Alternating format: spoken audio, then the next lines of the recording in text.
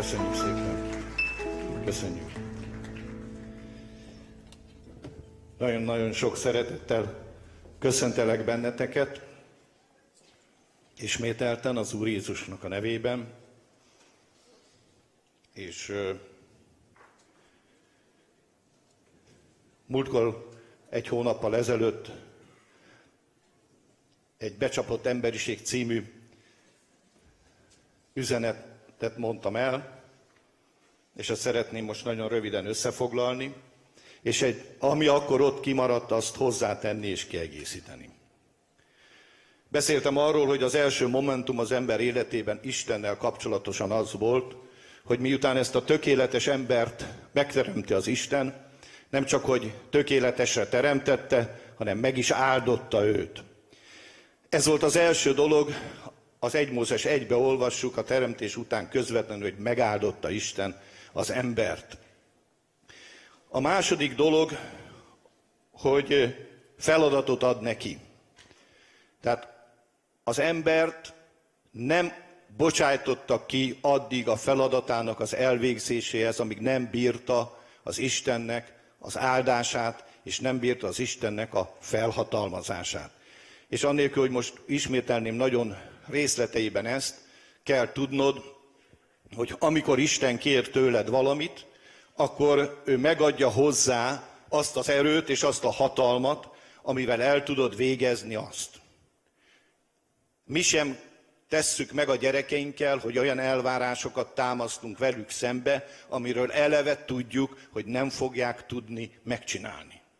Ha az Isten mond neked valamit az igén keresztül, személyes életedbe, és ezt tényleg az Úr mondja neked, akkor biztos lehetsz benne, 100%-ig biztos lehetsz benne, hogy a hozzá rendel a te életedben a hatalmat és azt az erőt, amivel te véghez tudod azt vinni.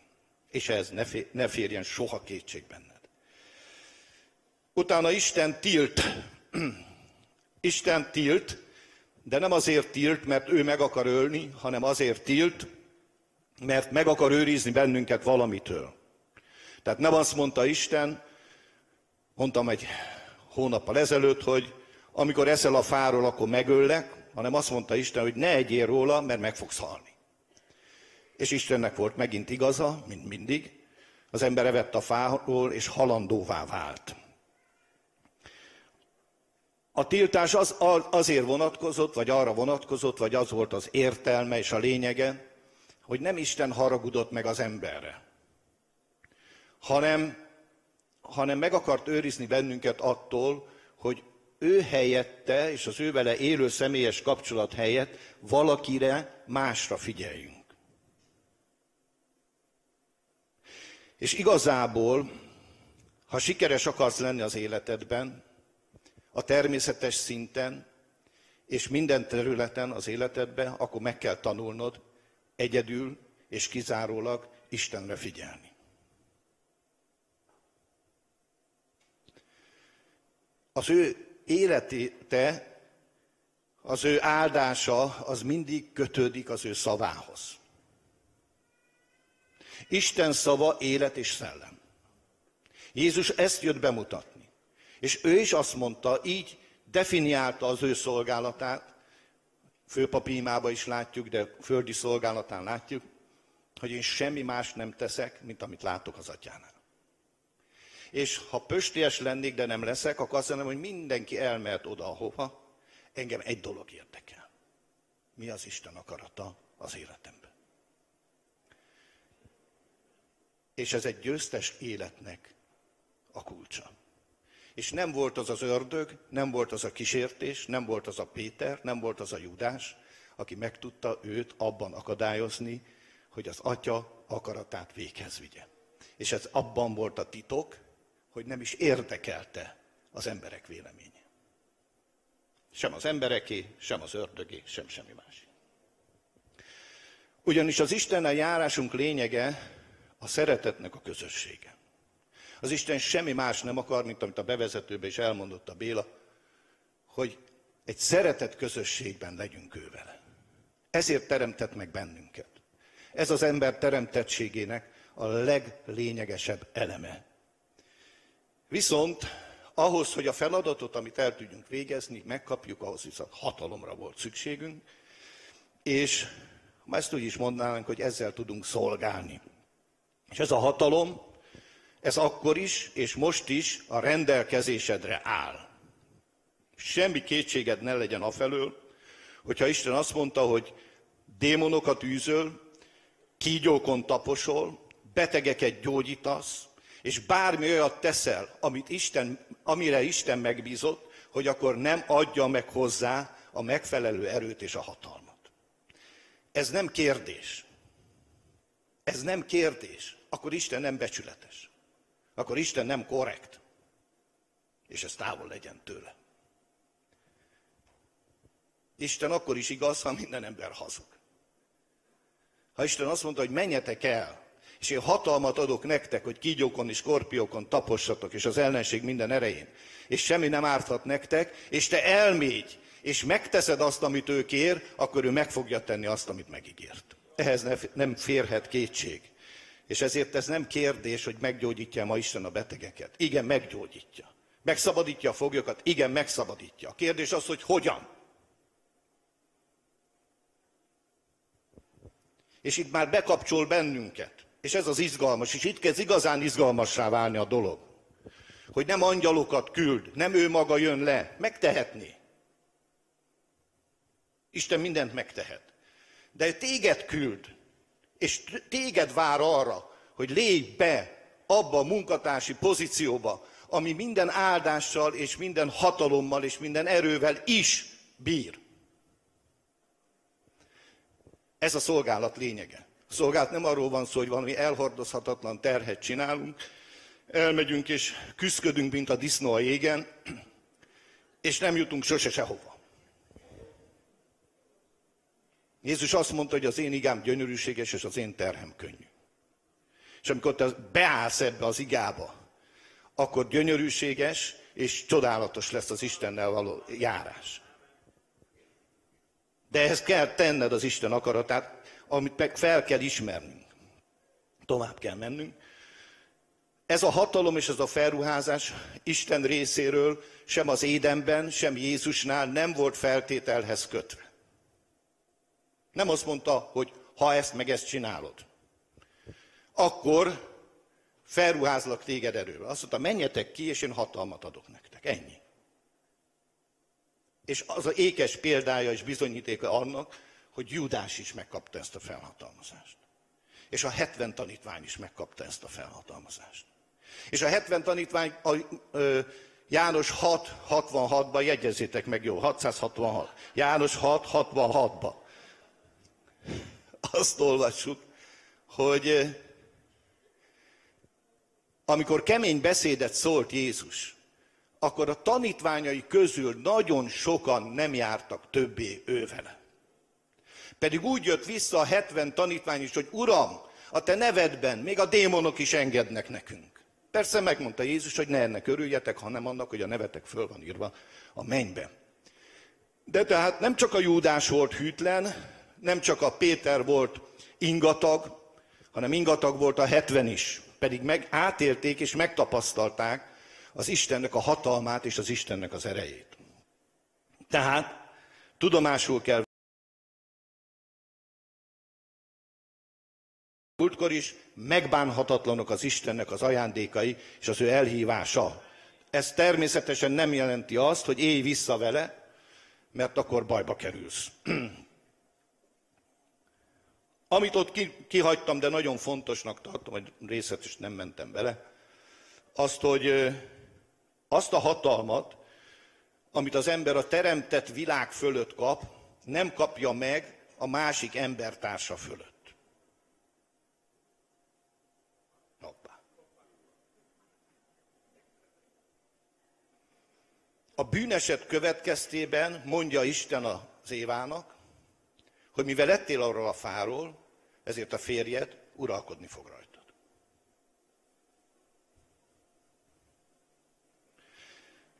Ez nem Isten áterve volt. Az Isten bennünket is, ő vele is, egymással is egy teljesen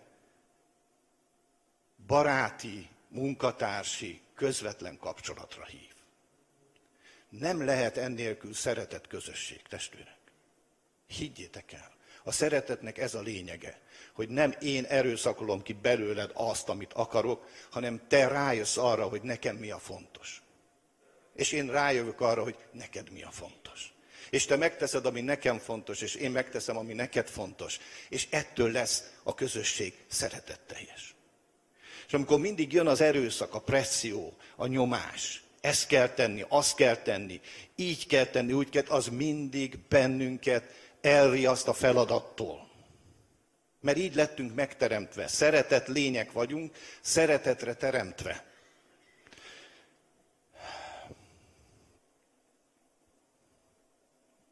Ember és ember közti kapcsolat alapja csak a szeretet lehet.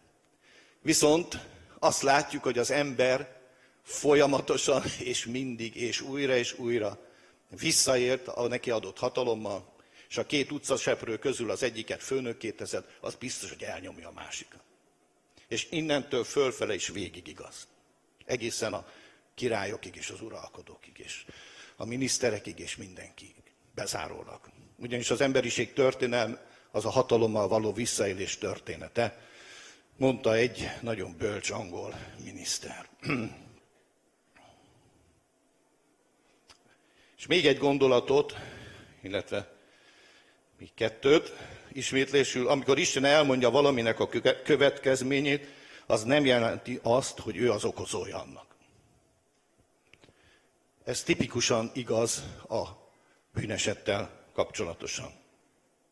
Isten megmondta, hogy ne egyél, az nem azt jelenti, hogy Isten valamitől meg akar fosztani, hanem azért mondja, mert tudja, hogy mi a jó neked és mi a jó nekem, hiszen megemlékezik róla, ismeri a formáltatásunkat, és megemlékezik róla, hogy kik vagyunk valójában. És eljutottunk oda, és eljutottam én is most oda, hogy kiderül, hogy Isten használja az embert az ő dicsőségére, és jön egy nagyon fontos megállapítás, amiről a múltkori üzenetem szólt, hogy tulajdonképpen az ellenség is használja az embert a saját céljainak az elérésére. És a kettő az mindig ellentétben van egymással. És tudomásul kell vennünk, hogy az ember, ez az elképesztően szuper és intelligens lény, még a bűnbe esett emberről is el kell ezt mondani. Hordozni tudja az Istent. Az Isten képére és hasonlatosságára lett teremtve. De az a probléma, hogy ez az intelligens ember, aki bizonyos értelemben, ugye azt mondja Péter, hogy az angyalok erőre és hatalomra nézve nagyobbak nálunknál. De mégis Jézus meg elvette a fegyvereit, lefegyverezte és kifosztotta, hogy ezzel a hatalommal ne tudjon élni azok felé, akik felismerik őt, és felismerik azt, hogy ki ő tulajdonképpen. Aki nem ismeri fel, az pedig becsapja. Permanensen, folyamatosan becsapja az embert, azért, hogy az ember váljon az ember gyilkosává. Isten a Szent Szellemet adta nekünk, akivel le tudjuk győzni az ellenségnek minden fortéját és minden erejét. És a Szent Szellemben, aki nem más, mint Isten, benne van az a bölcsesség, az a tudás, ami állandóan le tudja leplezni az ellenségnek a munkáját a környezetedben és az életedben. Az ellenség, és itt ezt most felolvasom, abban érdekelt, hogy folyamatos megtévesztés által, manipulálva az embert, az hatékony eszköze legyen abban a bizonyítási folyamatban, amin keresztül be akarja bizonyítani, hogy az ember nem képes annak véghezvitelére, amire Isten megteremtette. Még egyszer. Az ellenség abban érdekelt, hogy folyamatos megtévesztés által, manipulálva az embert, az hatékony eszköze legyen abban a bizonyítási folyamatban, amin keresztül be akarja bizonyítani, hogy az ember nem képes annak véghezvitelére, amire Isten megteremtette. Ennek az ördögi tervnek volt a megcáfolója a názáreti istenember. És a szellemvilág előtt is, a természetes világ előtt is, az alvilág előtt is, minden teremtett lény előtt bebizonyította, hogy az ember be tudja tölteni az Istennek az akaratát, ha az Istennel él és az Istennel jár. És erről szól a Róma 3, 25-26, hogy megigazítassék az Isten Jézus Krisztus által. És erről szól az, amivel befejeztem az üzenetemet, az Efézus 3.10, hogy megismertessen most az Isten a mennyei fejedelemségekkel és hatalmasságokkal az egyház által az ő hatalmas bölcsességét és dicsőségét. Gyerekek, olyan elhívásunk van, amiben angyalok vágynak belepillantani. Olyan hatalom van a kezedben, bárki is légy, aki itt vagy és hiszel az Isten igéjében, ami senkinek nincs meg rajtad kívül ezen a világon. És lehetnek az emberek nagyon okosak, nagyon bölcsek, nagyon nagy tudásúak, sok ismerettel és minden egyébben rendelkezők, te vagy a nyerő. És nem azért vagy nyerő, mert olyan nagyon különleges volnál. Azért vagy nyerő, mert az Úr veled van. És ezt mondta Berti Blitz, ha az Úr velem van, akkor már többségben vagyunk. És igaza van. Ha az Úr veled van, akkor tudd meg, hogy többségben vagy. Hatalommal, erőben, bölcsességben, az életnek minden egyes területén nálad van a pont.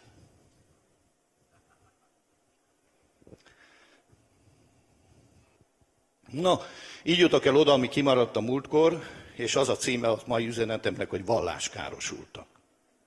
Ma már ez egy ismert szó, sokan használják, de én is elővettem, mert úgy gondolom, hogy elérkeztem egy olyan ponthoz, amit ezt szeretném megmagyarázni. Szeretném elmondani, senkit nem cikizni akarok. Tehát nem célom, nem is érdekel egyébként. Ki mit gyakorol, ki miben éli magát.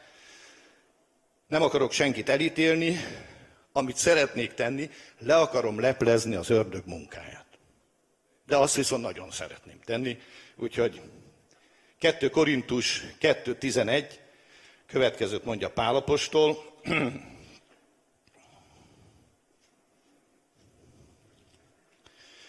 és ez itt egy jó kis induló ige. 2 Korintus 2.11, a 10-nek elolvasom a második felét, hogy ne csaljon meg minket a sátán, mert jól ismerjük az ő szándékát.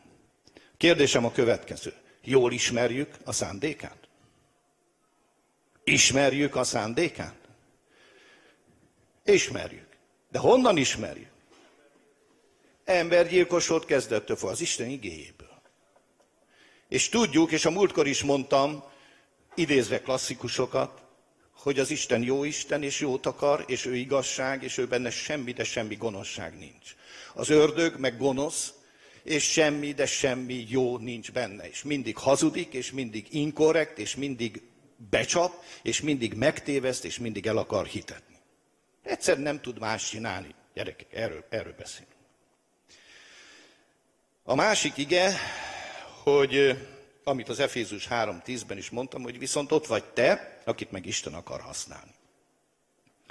Na most az az én állításom, hogy a sátánnak, az ördögnek, az ellenségnek, és ezért kell ismernünk a szándékát, a legnagyobb csalása és megtévesztése az emberiség történetében, ezt egy szóval össze tudom nektek foglalni, ez a vallás. Ez a vallás.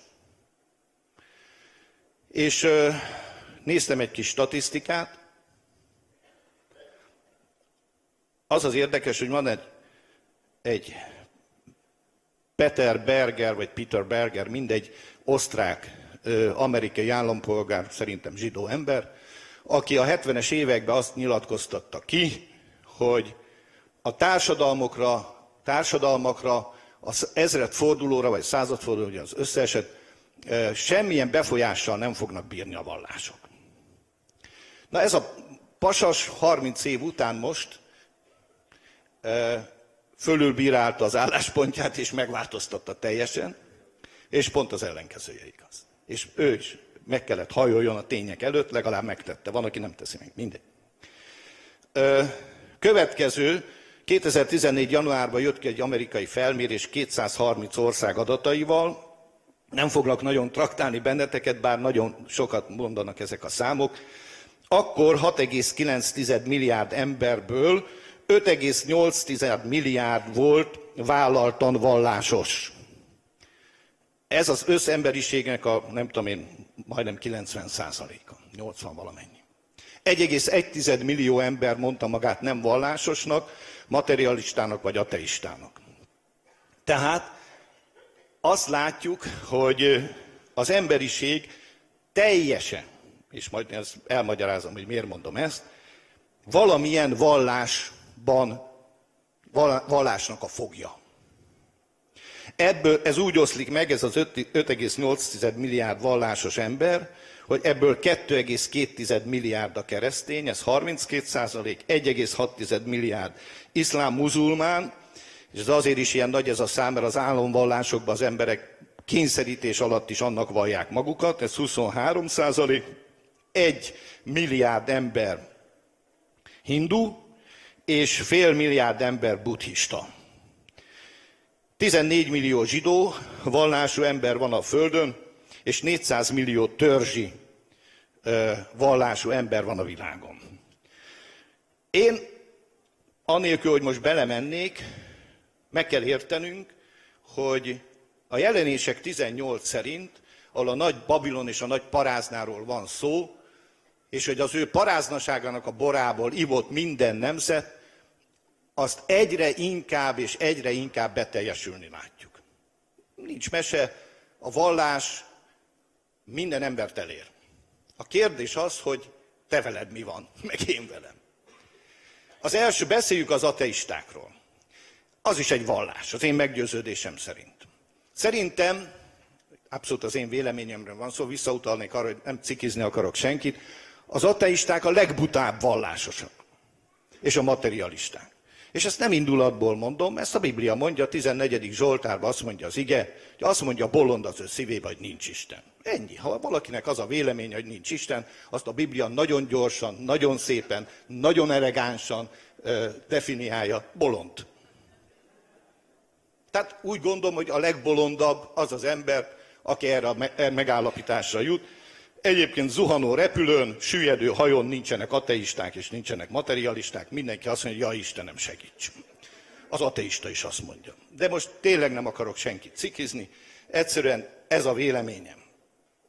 Ha Marx állítása igaz, hogy a vallás a nép ópiuma, részben igaz szerintem, akkor azt kell mondani, hogy a tudományos marxizmus, materializmus, leninizmus, az még a legbutább, és a legostobább, és a legócskább kábítószer. Ami fellelhető a piacon. Öl, butit és nyomorba dönt. És azért mondom ezt, mert tudomásul kell vennünk, hogy, és megint tényleg nagyon akarok rövid lenni, hogy a történelem során ez a vallás, a tudományos materializmus, a marxizmus, a leninizmus, a kommunizmus szedte a legtöbb áldozatot. Azt mondják, hogy ez a 10 diktátor több mint 100 millió embert ölt meg. Megint statisztikát olvastam. Az első és a második világháború összhalálos áldozatainak száma 70 és 80 millió között lehet. Első az 15, a másik 50 és 70 között. 70 és 80 millió ember. Ezek a diktátorok az ateizmusukkal, a kommunizmusukkal és a hazug, istentelen ideológiájukkal, vallásukkal több embert öltek meg, jobban betöltötték az embergyilkos szándékát, mint talán bárki más a Földön. És azóta is sajnos ez így van. Úgyhogy tovább megyek. Ma tehát a Föld lakosságának a 100%-a valamilyen vallásnak a fogja. És az azért ez nagyon, nagyon drámai dolog. Úgy beleborzongtam én is, amikor ezen gondolkoztam. Nem akarok belemenni az egyéb vallásoknak a ecsetelésébe, talán álljon itt egy adat, amit szintén ide kapcsolódik.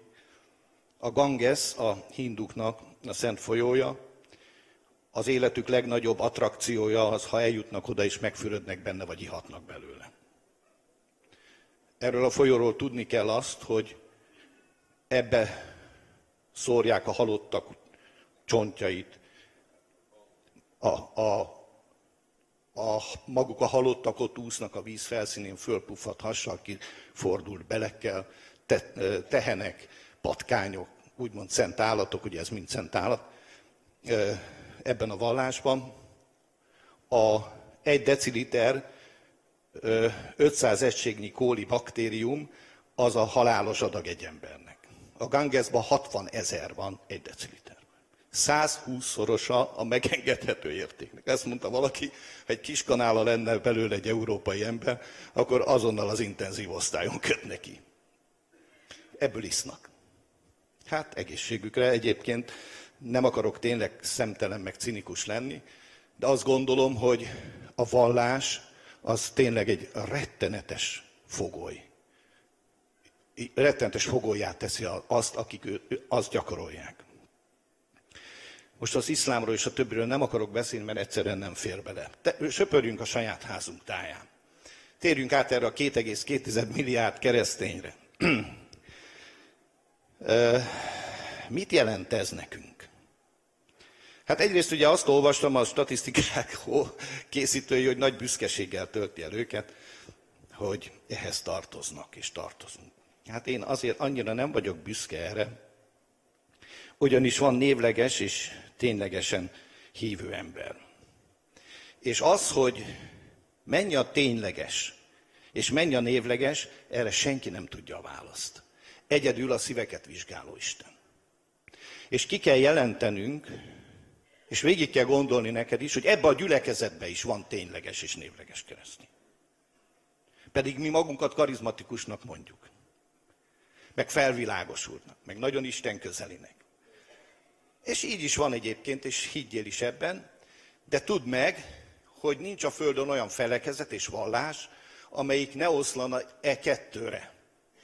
Hogy vannak, akiknek élő hitük van az mindenható Istenben és az ő fiába, Jézus Krisztusban, és vannak, akiknek a vallásosságuk nem más, mint egy ceremónia.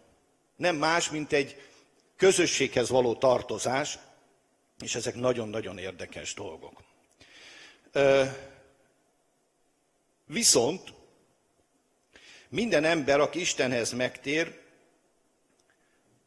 keresztény vallásban is, az valamilyen vallásnak a fogja volt előtte. És itt jön a valláskárosultság a képbe, és itt kell megértenünk azt, hogy talán bármelyikünk, aki most itt ül és hallgat engem, vagy akár az interneten is, mindegyikünknek tudomásul kell vennünk, hogy valamit magunk mögött hagytunk. És mindegy, hogy milyen vallásból jöttél, nazarénusból, katolikusból, baptistából, pünkösdiből, bármilyenből, hídgyülekezetéből, akkor is tudnod kell azt, hogy ha nem változtatod meg a gondolkozásodat, akkor nem tudsz az Úrral élni és járni igazán. Nagyon jó vallásos leszel, ott leszel a gyülekezetbe, most mondanám, hogy az első sorban, de nem. Meg fognak bántani a testvérek. Ott leszel a gyülekezetbe, talán föl is emeled a kezed, de nem ez a fontos. Az Isten a szíveket vizsgálja. Ezek fontos dolgok, tehát Isten őriz, hogy itt ritukálnak bárkinek ellene mondjak. Fontos, hogy emeld föl a kezed, tapsolj és táncolj és fejezd ki a fizikai testedben is az isteni hódolatot, de a szívedet vizsgálja az Isten. Az Isten a szíveket vizsgálja. És ezt Sámuelnek is nagyon meg kellett érteni, hogy Sámuel, ne a külsőt nézd, mert én az Úr a szíveket vizsgálom. És tehát fel kell ismernünk a hátterünket, és még mondok nektek egy nagyon fontosat, fel is kell dolgoznunk. Miért? Mert míg a mi drága karizmatikus gyülekezeteink is rengeteg embert nyomorítottak meg, szabályokkal, törvényekkel, mindenféle trükkökkel, főleg a bűntudattal, pokollal való fenyegetéssel, stb. Amelyek a kegyesség látszatát keltették, de semmi nem volt benne Isten erejéből és hatalmából. És mondok egy nagyon szomorú statisztikát, amire én magam jutottam el, de az a meggyőződésem, hogy a 80-as, 90-es évek megtérői, vagy akár újjászülöttei között ma többen vannak felekezeteken és gyülekezeteken kívül, mint belül. Ez a meggyőződésem. Én magam tudom, hogy hány embert merítettem be ebbe az időszakba. Akikről fogalmam nincs, hogy hol vannak. De ha tévedtem, akkor ez nem gond.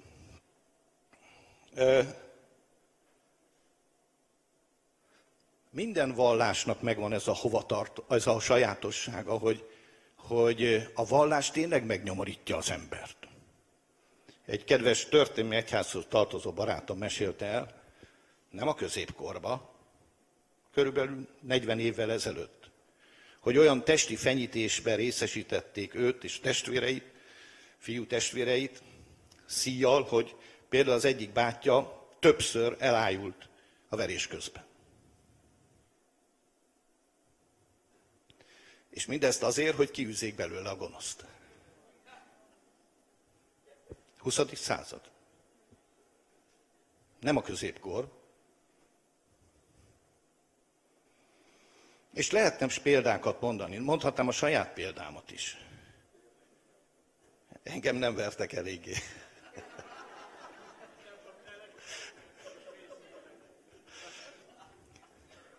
Figyeljetek, én nem akartam megtérni. Én ezt mondtam már nektek, de akkor elmondom most, tényleg igyekszem röviden. Én nem akartam megtérni, én klasszikus értelemben nem is tértem meg. Én nem mondtam el a megtérő imát. Hanem egy barátom unszolására elmentem egy helyre, ahol mondta, gyere már, de nem megyek. De gyere el, hát hidd el, hogy nem lesz semmi. Jó, hát végül is elmentünk vele kocsmába mindenhova. Hát akkor miért nem mentem volna el vele? De tényleg így volt, hogy megnyugodjon a lelke szegénynek. Mondom, elmegyek vele. Elmentem, és ott letepert az Isten. De úgy tepert le, mint akit totál le a padlóra, taknyom, nyálom összefolyt, elmondtam, ugye van, aki álom és ébredni, én.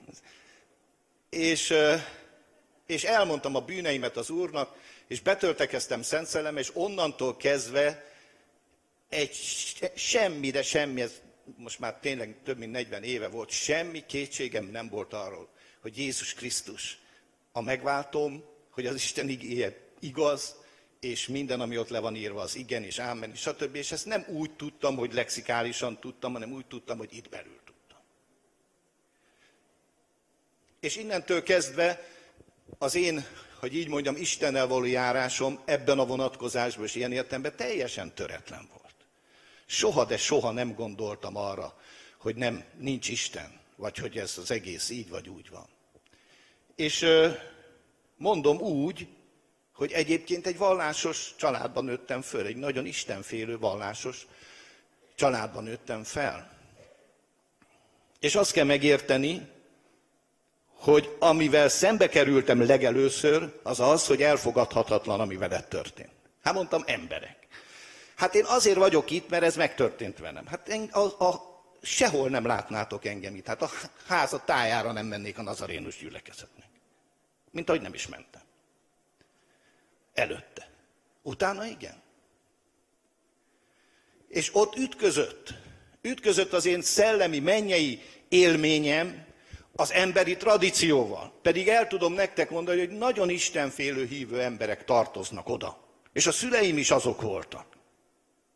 És a maguk látása és kijelentés szintjén nagyon istenfélelemben, maguk módján mondom, neveltek föl bennünket. Sok rossz kölköt. Különösen. Az Emil kivételével. 5-en voltunk fiúk, 5 fiú, 3 lány, és én kerültem először koedukált iskolába, és az egy lánygimnázium volt előtte, és én kerültem oda, és az összes tanár a haját fogta, és a fejét fogta, és a haját tépte, hogy lehet ilyen jó lánytestvérnek ilyen rossz öcsük. És nem én voltam a legrosszabb, tényleg őszintén. Na, én nem, a szó legszorosabb értelmében nem kerestem Istent, az Isten keresett meg engem. De amikor az Isten megkeres téged és megtalál téged, az ez semmihez nem hasonlítható és nem fogható dolog és valóság. És onnantól kezdve te az ő kezében vagy. De amit nekem akkor is meg kellett érteni, és akkor én az megtérésem első időszakában nem akartam otthagyni a nazarénus gyülekezetet. Nem, én azt gondoltam, hogy ezt nekik is meg kell ismerniük, meg kell érteniük, stb. Be akartuk vinni azt az életet és azt a tüzet, amit mi átéltünk. És az eredménye az volt, hogy kizártak bennünket. Kizártak bennünket, engem úgy, hogy soha nem voltam tag, de ezt már elmondtam sokszor, nem érdekes. Kizártak bennünket, és eltiltottak az összes magyarországi nazarénus gyülekezetet. Miért? Mert féltették a vallásukat. Érted? És nem tőlem kellett volna félteni. Persze, én egy nagyon radikális gyerek voltam, és ilyen értelemben biztos, hogy potenciálisan nem voltam egy kellemes jelenség a számukra. De meg kell érteni, hogy most egy olyan közösségről beszélek, aki még nagyon-nagyon magas keresztény szinten élte meg a hitét és a Bibliával és az Istennel való kapcsolatát. És semmi színat nem akarok pálcát törni fölöttük, hanem azt akarom megértetni veletek, hogy ők is már sokkal, de sokkal előbbre lehetnének az Isten munkájában, hogyha engednek az Istennek. És Jézus ezt akarta bebizonyítani a kortársainál, hogy figyeljetek, azért fognak a paráznák és a vámszedők megelőzni, mondta akkori vallási vezetőknek az Isten országában, mert ők átélték és megtapasztalták az Istennek a rajtuk megjelenő, megnyilvánuló szeretetét és kegyelmét. És ti meg mindenkor ellene álltatok, mondja István, a Szent Szellemnek. És mindenkor azt tettétek, ami nem kedves az Istennek. Úgyhogy én azt gondolom, hogy nagyon-nagyon sokan, ha nem dolgozzuk fel, még akár a karizmatikus vallásosságunkat is, és nagyon sok okom van rá, csak nem akarok azért példákat hozni, mert nem akarok senkit kellemetlen helyzetbe hozni, hogy mennyire meg tudja nyomorítani az embert. És mi ebben a gyülekezetben nagyon sok olyan, a legkülönbözőbb karizmatikus felekezetekből ide jövő emberrel találkoztunk, akiket igenis valamilyen szinten a saját felekezetük megnyomorított.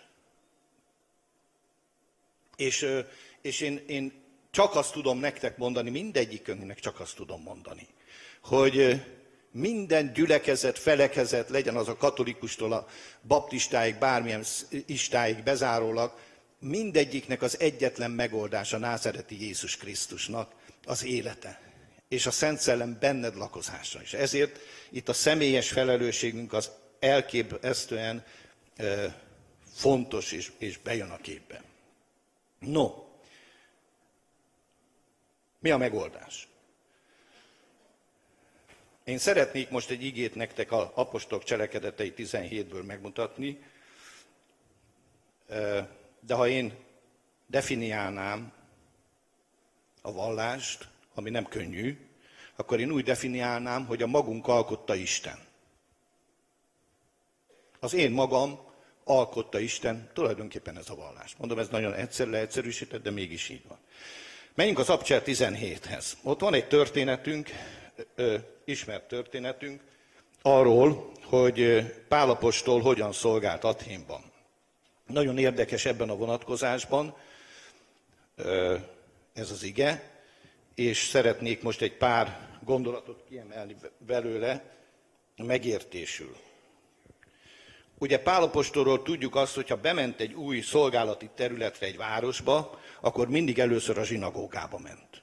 Mert meggyőződésének tartotta azt, hogy először a zsidóknak hirdesse és szólja az Istennek az igéjét. És általában rendre ott elutasították, és mindenféle bajok voltak ebből, de az az igazság, hogy Pál apostol ilyenkor odafordult azokhoz, akik megnyitották az ő szívüket. És így volt ez Athénben is, így volt Béreában, így volt Tesszalonikában. Tehát azt olvassuk, és akkor elérkezünk ahhoz, hogy hogy Athénban, a 16. vers, mikor azokat várta Pál, a lelke háborog, ő benne, látva a város bálványokkal van tele. Vetekedik azért a zsinagógában a zsidókkal, és az Isten félő emberekkel, és a piacokon minden nap azokkal, akiket előtalált. Ez az istenfélő ember a görög szerint olyanok, akik így keresték a maguk módján az Istent. Némelyek pedig az epikúus és sztoikus filozófusok közül összeakadtak ővele, és némelyek mondták, mit akarhat ez a csacsogó mondani. Mások meg idegen istenségek hirdetőjének látszik, mivel, hogy a Jézust és a feltámadást hirdetnek. Álljunk már is egy pillanatra. Mit mondott a vallásos világ a Pál apostolról? Hogy csacsogó idegen isten képviselője. Egyszerűen nem tudja befogadni. Azonnal megalázza, azonnal tacsra teszi az egészet. Pedig hát, ha valaki, akkor a Pál apostol az élő Jézus Krisztust vitte el nekik. Nem kellett nekik. Ők odahallgatták a fülüket a mesékre. És az nagyon kedves volt, az nagyon szép volt. Ugye azt mondták a baptisták, hogy nem szabad lemeszelni, mondja Kenneth Hagin, az oltárt, mert azon még az én megtérő könnyeim is ott voltak. Szóval 30 évig, 40 évig nem volt szabad a pulpitust megváltoztatni, mert azon még az én megtérő könnyeim is ott voltak. Hát nagyon megható egyébként. Mi ez? Vallás. Kedves, drága baptista testvérem, anélkül, hogy bántanál benneteket, ez egy vallás, ez egy vallásos formula. És lehetne rengeteg ilyet sorolni, saját házunk táján is. Majd esetleg, ha időm engedi, akkor egy pár szóval.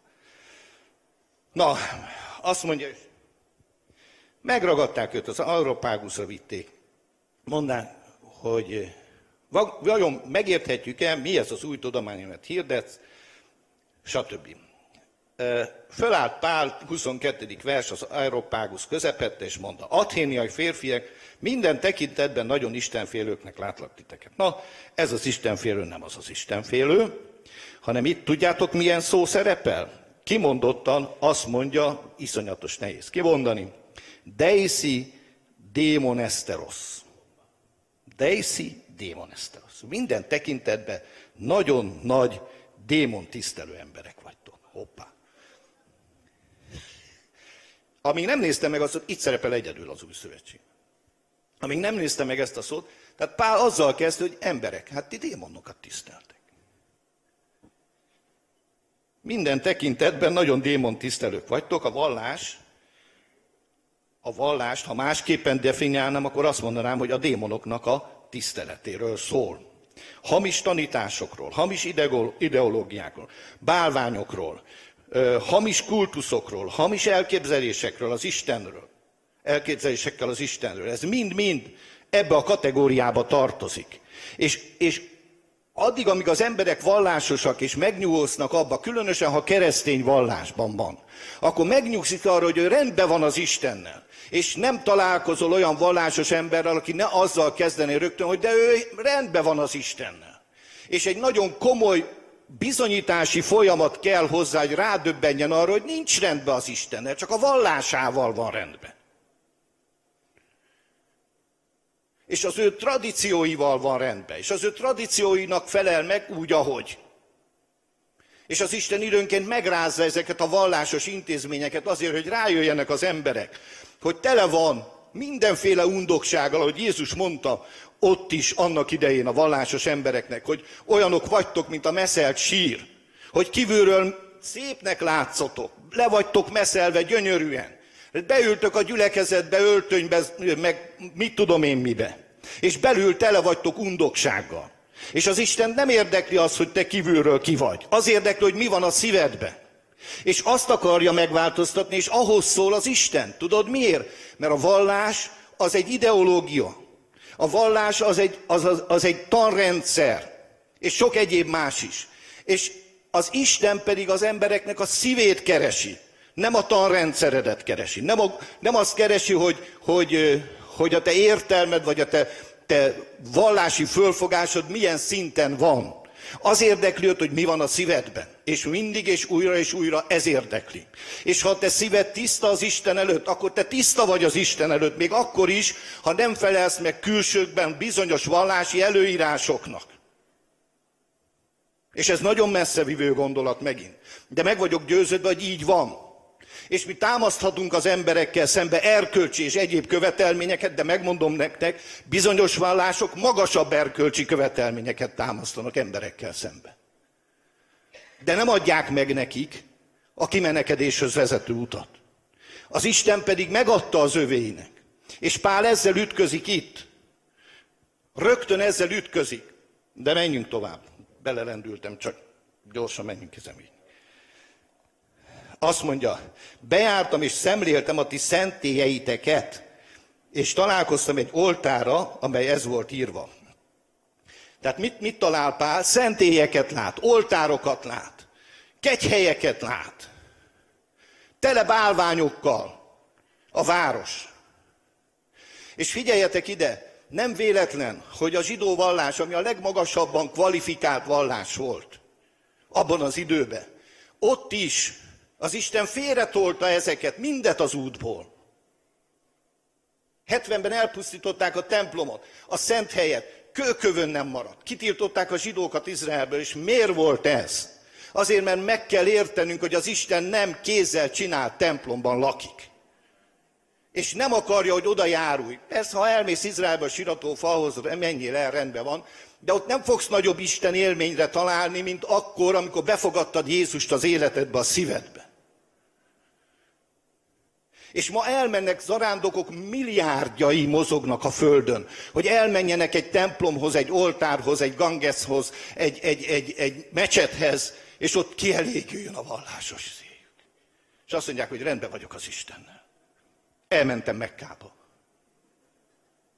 Most már az Isten megbocsát. Most már az Isten szeret. Most már az Isten nekem én bármit megtehetek. Óriási tévedés. Az ördögnek a legnagyobb hazugsága. Ez az egész külsőséges, ceremoniális marhaság. Keresztény színfoltban is. Tehát nincs oltár, nincs kegyhely, nincsenek szobrok, nincsenek képek. A szíved van. Azt mondja, rá van írva, hogy ismeretlen Istennek. Hát mi ez? Mi ez az ismeretlen Isten?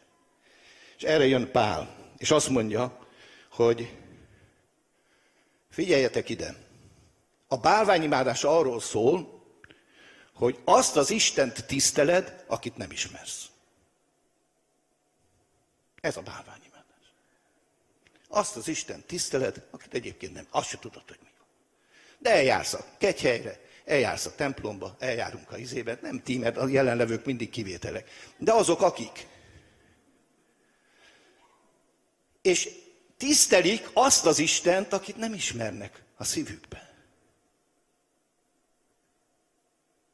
És azt mondja Pál, öcsik, én ezért jöttem, hogy ezt az Istent, akit te nem ismersz, azt te megismerd a szívedbe. Pontosan ezt prédikál. Pontosan ezt jövök bemutatni. És azt mondja, itt elkezdi, hogy Isten, aki teremtette a világot, és mindazt, ami abban van, azt mondja, ő mennek és földnek ura, kézzel csinált templomokban nem lakik. Nem lakik az Isten kézzel csinált templomban. És ezért a jeruzsálemi templomok is el kellett tűnni. És majd lesz, amikor újra felépül, persze először az Antikrisztus fog beülni, de utána majd beül Jézus, és akkor az a kézzel csinált templom, az az Istennek a jelenlétét fogja hordozni. De nem lakik Isten kézzel csinált templomba. Akkor ne legyen Isten tiszteleti helyünk, nem erről van szó. De ha fölcseréljük az Isten tiszteleti helyet, és azt a hamis biztonságot adjuk, hogy egy évben egyszer elmegyek az éjféli misére, és akkor rendben vagyok az Istennel, akkor ez maga az ördögnek a legdurvább becsapása, ami létezik az ember felé. Azok felé, az emberek felé. Ezt meg kell értenünk, és segítenünk kell nekik, mint ahogy Pál segített az athéniaknak, hogy ezt felismerjék. Tehát azt mondja, nem lakik kézzel csinált templomba. Miért? Mert te vagy az Istennek a temploma. Te magad vagy, és az élő Isten lakik benned, a te szívedben. És az Isten szeretete és a szelleme kitöltetett a Szent Szellem által, aki benned van, és ezért te bizonyos értelemben Isten vagy. Ti vagytok, azt mondja Pál apostol, ti vagytok az élő Istennek a temploma, mert az Isten lakik bennetek. És azért azt mondja az 1 Korintus 6-ban, hogyha olyan dologról van szó, hogy meg kéne ítélni valamit, azt mondja, a legkisebbet vegyétek elő, és több bölcsesség, és több Isten jelenlét, és Isten maga van benne, mint bármelyik bíróságnak.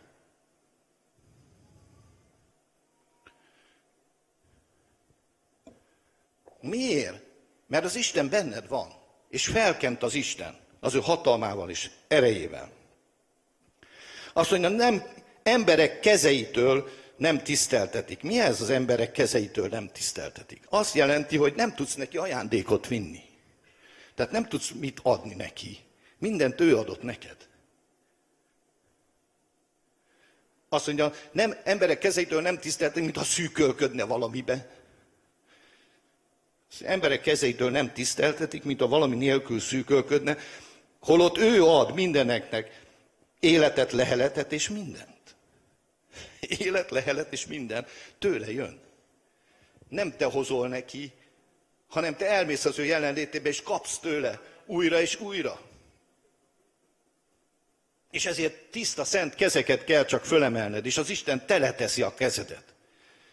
És tényleg azt gondolták, hogy hozzuk a korbánt, hozzuk ezt, hozzuk azt. És jó, rendben van, mert nem akarok belemenni, mert ugye ez még egy lezárása volt egy régebbi kornak. De kiderül, és Pál azt mondja, hogy nem tudsz hozni az Istennek. Mondja is a Zsoltár, azt mondja, mit hoztok nekem? Áldozatot? Bármit? Hát az enyém minden. Te magad is az enyém vagy. Mit akarsz nekem hozni? Pláne akkor ne hozzál semmit, amikor ezzel meg akarod kerülni azt, hogy én viszont a szívedre kíváncsi vagyok. És a szívedet ad nekem. Mondja ugye a példabeszéd is. Adjad a te fiam, a te szívedet nekem. És az lesz a kedves az Isten előtt. Nem tudsz semmit hozni. Nevetséges.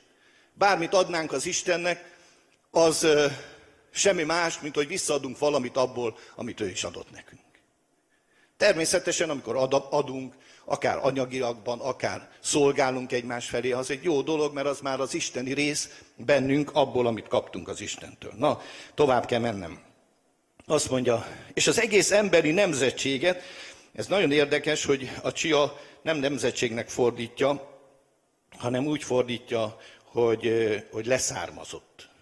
Tehát az egész emberiséget Isten leszármazottja. Így mondja, szó szerint. Egy vérből teremtette, lakoznak a földön színén, kikeressék az Urat, hogy talán kitapogathatnak. Tehát Isten leszármazottjának mond itt az ige, ami egy elképesztően nagy dolog. Az Isten fiúságra utal. Arra utal, hogy te Isten fia vagy, Isten gyermeke vagy, Isten leszármazottja vagy, és ha Isten leszármazottja vagy, akkor megint oda jutunk, hogy nem az a fontos, hogy mit van, hanem az a fontos, hogy ki vagy. Menjünk tovább. Keressék az Urat, ha megtalálhatnák, jó lett, nincs messze egyikünktől sem, mert ő benne élünk, mozgunk és vagyunk. Amint a ti költőitek is mondták, hogy az ő leszármazottai vagyunk. Mivel hogy az Istennek leszármazottai vagyunk, nem kell azt gondolnunk, hogy aranyhoz, ezüsthöz, kőhöz, emberi mesterség és kitalálás faragványhoz hasonlít az Isten. És elérkezünk a bálványimádáshoz. És a bálványimádásnak nem csak az arany, meg az ezüst, meg a szobrok, meg a képek a megjelenése. Nagyon sok dolog van. Mindenképpen úgy definiálhatjuk a bálványimadást, hogy minden bálvány, ami az Isten helyére lép az életedbe, amelyik az első helyet tölti be, Isten helyet, az a te bálványod. Az lehet az internet, az lehet játékok, az lehet szerencsejáték, az lehet alkohol, az lehet bármi más, ami az Isten helyére lép, és a legfontosabb a számodra, és nem tudsz meglenni nélküle, az a te bálványod. És az Isten meg akar ebből szabadítani, mert az ördög akarja, hogy benne éljél ebbe. Az ördög akarja azt, hogy ellegyél a te kis bálványaiddal. Szidolozd őket, simogasd őket, szeressed őket, puszilgassad őket, és mész a kárhozatra.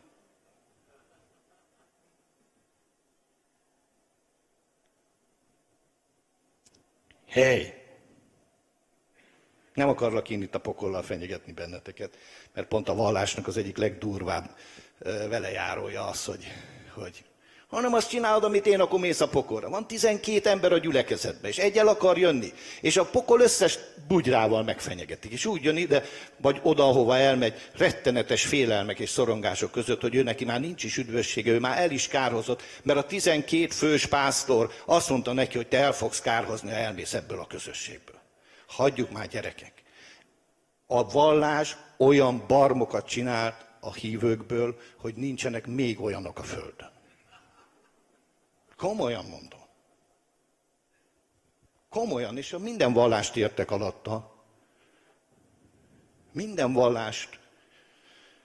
Ja, Istenem.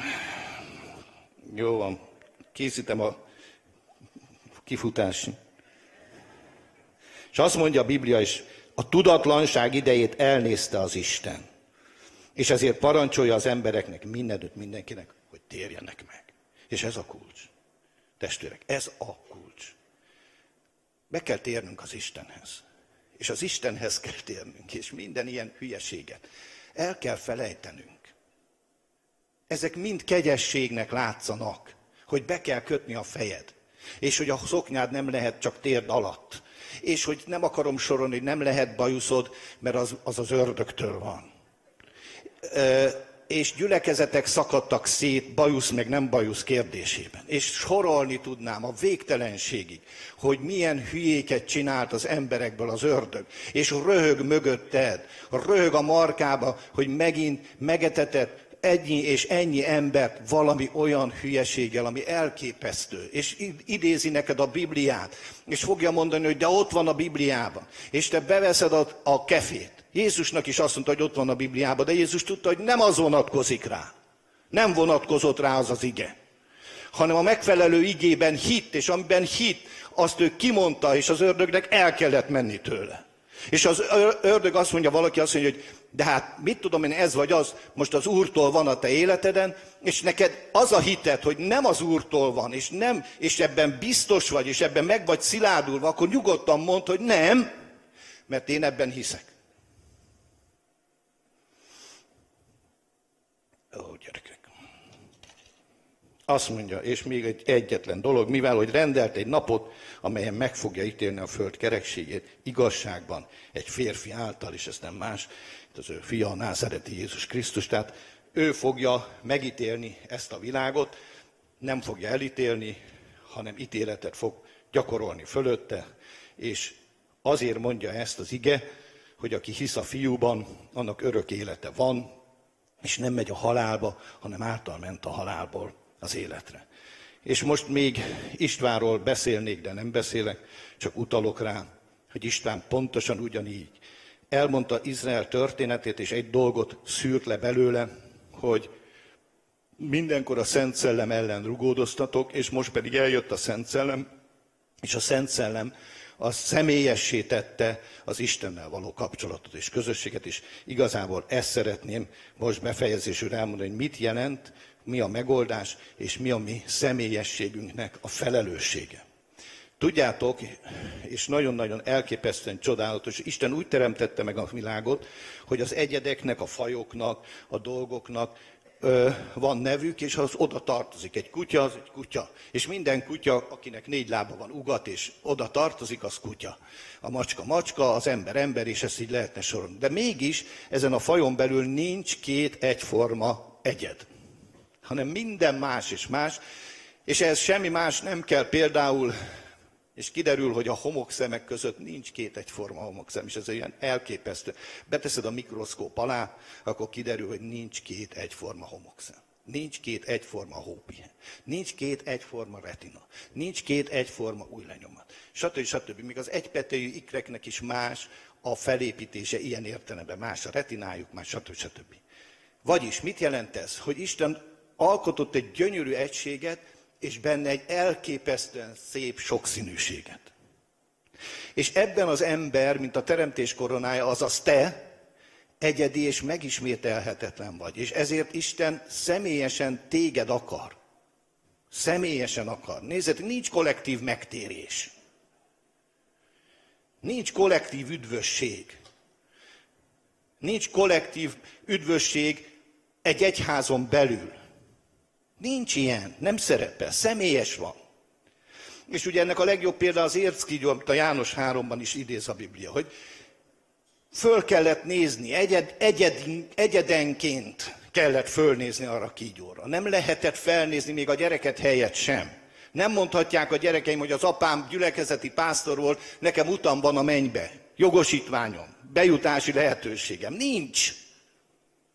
Személyesen kell hinned.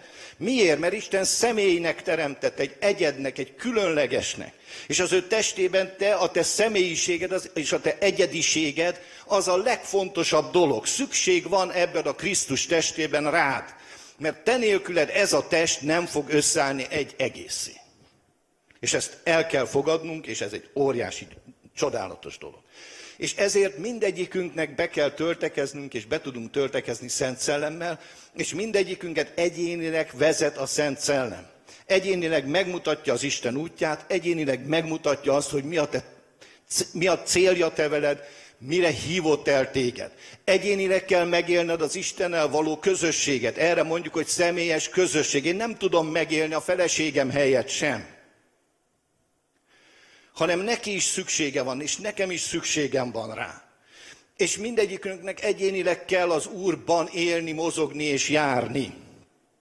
És ez egy elképesztően szép dolog, mert mi Krisztus testének a tagjai vagyunk. És ezért lesznek különbségek közöttünk. Más a láb funkciója, más a kéz funkciója, de mindegyiket ugyanaz a vérkeringés, ugyanaz az isteni erő és hatalom működteti. És ezért akárki vagy a Krisztus testében, ott vagy, és ott légy, ahova az Isten belehelyezett. És ott te nagyon jó vagy, és ott te a legjobb vagy, és ott senki nem jobb helyetted. Nem fog a kéz lábbá válni, az már egy torz test, ahol a kéznek át kell venni a láb funkcióját, vagy fordítva. Az egészséges testben a tagokat az Isten helyezte el. És amiket az Isten elhelyezett a testbe, azok ott tökéletesen be tudják tölteni a feladatukat. És ezért előfordulhat feszültség a tagok között is. Előfordulhat látásbeli különbség. De nem ez a fontos, hanem az a fontos, hogy ugyanaz a Szent Szellem van benned, ha kéz vagy, ha láb vagy, ha szív vagy, ha fej vagy, ha szem vagy, és ezért te másképp látod ugyanazt az igazságot, de az a lényeg, hogy a testhez tartozol. És ennek a testhez tartozásnak a lényege a Szent Szellemnek a benned lakozása. És ezért te Isten fia vagy. És ha fiú vagy, akkor örökös vagy. És ezért ne légy vallásos fogoly. Nem akar Isten foglyokat. Isten fiakat akar, szabadságban, teljes elkötelezettségben, teljes bátorsággal és hittel lévő fiúkat akar. Amikor az én családom létrejött, és születtek a gyerekeink, akkor mi nem azt gondoltuk, hogy most már lesz, ha más nem, lesz egy 7 tagú gyülekezet. Ilyen marhaságokban nem gondolkoztam. Nekem nem azért jöttek a gyerekek, és születtek a gyerekek, hogy majd legyen, akinek prédikálok. Egyébként meg prédikálhatnék neki. Úgyse hallgatják meg, de meghallgat. Senki se profita a saját tanítóhívat. Nem így van. Meghallgatják, és nagyon szeretnek is. Nyugi. Látom, azért úgy veszitek itt délfelé az adást. Na, higgyétek el, hogy az Isten pontosan így van. Ő neki nem a létszám kellett. Persze, minél több ember megismeri, az neki gyönyörűség, hát ezért ez egy jó dolog. Hanem neki az a fontos, és az lesz, hogy fel fog épülni a Krisztus teste. És neki olyan emberek kellenek, akik rajonganak érte, akik szeretik őt, akik odaadják az életüket, akik kifejezik, hogy Uram, itt vagyok, és tényleg ne csak énekeljük, de énekeljük egyébként, hogy Uram, itt vagyok, és mindenem a tiéd, és stb. Ez jó dolog énekelni is, még jobb dolog megélni. Még jobb dolog átadni úgy magunkat az Istennek, hogy tényleg tudjon használni. És meg kell értenünk, hogy az ördög az nem fogja megkérdezni, hogy akarod-e, hogy használjon. Ő minden egyes momentummal be akar csapni. És ha Jézusról nem szállt le, egészen még a keresztig is, az egész életében valakit mindig talált, akin keresztül megpróbálta eltéríteni a szándékától. Akkor hidd el, hogy te neked is ezt fogja csinálni. És ezért kell ismernünk a szándékát, hogy tudjad, hogy amikor az Úrban jársz, amikor az Isten igéjét tanulmányozod, és megérted, és a Szent Szellem kijelenti neked, ennél nincs csodálatosabb dolog. És amikor felismered a helyedet, a szerepedet, a szolgálatodat, és ezek olyan lejáratott fogalmak az egyházban, mert a karizmatikus gyülekezetek is lejárattatták ezeket. És azt mondták, hogy szolgálni kell, meg ezt kell csinálni, meg azt kell, és semmit nem kell csinálni. Szeresd az Urat, és ha szereted az Urat, abból fakadni fog a szolgálatod, a könyörületességed, a jóságod, az összes többi, ami benne van. És az irgalmas szamaritánusnál is, az a két vallásos ember simán elment a csávó mellett, akit összevertek. És az a szamaritánus, az pedig nem volt, ki tudja mi volt, nem tudjuk. De azt tudjuk, hogy benne volt az Isten könyörületessége. És tudta az Isten használni. Azt mondja, valaki mesélte, és tényleg most már befejezem, olvastam valahol, hogy szólt hozzá az Úr, hogy menjél el, és látogass meg a John-t. Mindegy most. És azt mondja, több órányi autóútra volt a John-tól, és az teljesen más irányba ment, hazafelé hullafáradt volt. Azt mondja, nem, elment az összes kihajtón, amin ki kellett volna hajtani, hogy a Johnhoz el tudjon menni, és akkor, amikor már majdnem hazaér, akkor nagyon-nagyon-nagyon erősen késztette az Úr, hogy menj és látogass meg, és keresd föl a Johnt, a barátod. És megfordult, és nagy kétségek, duzzogások közepette elment, és meglátogatta a Johnt. És a Johnnal az történt, hogy egy maszkba hegesztett, hogy mit csinált, és tönkrement az oxigénpalack, és szénmonoxidot lélegezett be, és ott feküdt eszméletlenül a John a földön. És akkor leszette, kihívta a mentőket, megmentették az életét, és akkor föltette az Istennek a kérdést, Uram, nem volt közelebb valaki? Nekem kellett ilyen messziről visszamenni a Johnért. Nem tudtál volna valakinek szólni, aki közelebb volt? Azt mondta neki az Isten, hogy 10 embernek is szóltam, és egy sem figyelt rá. Elég megrázó. Elég megrázó. Úgyhogy figyelj az Istenre. És amikor szól, akkor tedd meg, amit mond. Nem kell neked most nem tudom én milyen szolgálatba gondolni. Tedd meg azt most, ma, amit most mond az Isten. És holnap, amit holnap mond, és utána is meg fogod tapasztalni, hogy elkezd növekedni a szolgálatod. Nem is kell keresned. Ne keresd. Ha keresed, akkor az már nem olyan jó. Tedd azt, amit neked most van. És ha az Isten szól hozzád, akkor ne a 10 közé tartozz. Aki azt mondja, menjen más. Majd fog menni más, mert Isten meg akarta Johnt menteni. De 3 órát kellett valakinek utaznia, és ő is délrel, durral, duzzogva ment, de legalább elment. És így vagyunk. És az ördög mindig be akar csapni, és az ördög mindig valami feladatot fog adni neked, csak azért, hogy ne figyelj az Isten hangjára, hanem azt csináld, ami neked kedves, és ami neked jó. Figyelj oda! Élj az Úrral, és járjunk az Úrral, és meg tudod tenni, és ezzel szeretném nagyon nyomatékosan befejezni. Jézus Krisztus mindent elvégzett, amire szükségünk volt. És a Szent Szellem nekünk adományozásával az Isten a legnagyobbat és a legtöbbet adta oda. Nem tud többet odaadni. És ő vele együtt mindent nekünk ajándékozott. És ezért, amikor mi élünk és járunk a Szent Szellemben, és személyesen megtanuljuk az ő hangját megérteni, figyelni rá, azzal élni, azzal járni, akkor rá fogsz jönni, hogy az Istennel való élet az egy csodálatos, élő, személyes közösség, és semmilyen formához nem kötődik. Azért mondja, hogy a szellem gyümölcsei. Ott nincs törvény, hogy szeressél, hogy könyörüljél, hogy legyél irgalmas, hogy bocsáss meg. Itt nincs törvény. Úgy kell csinálnod, ahogy ott akkor az a szituáció megkívánja. És ha egy muzulmánt kell szeretni, akkor szeresd a muzulmánt. És adj neki egy darab kenyeret, ha neki kell kenyérre van szükség. És nem mondd azt, hogy azért nem, mert ő meg, értitek? És ha meg kell bocsájtanod, akkor bocsáss meg. Az István is azt tette a végén, nem azt mondta, hogy na, most elmondtam, nektek annyi.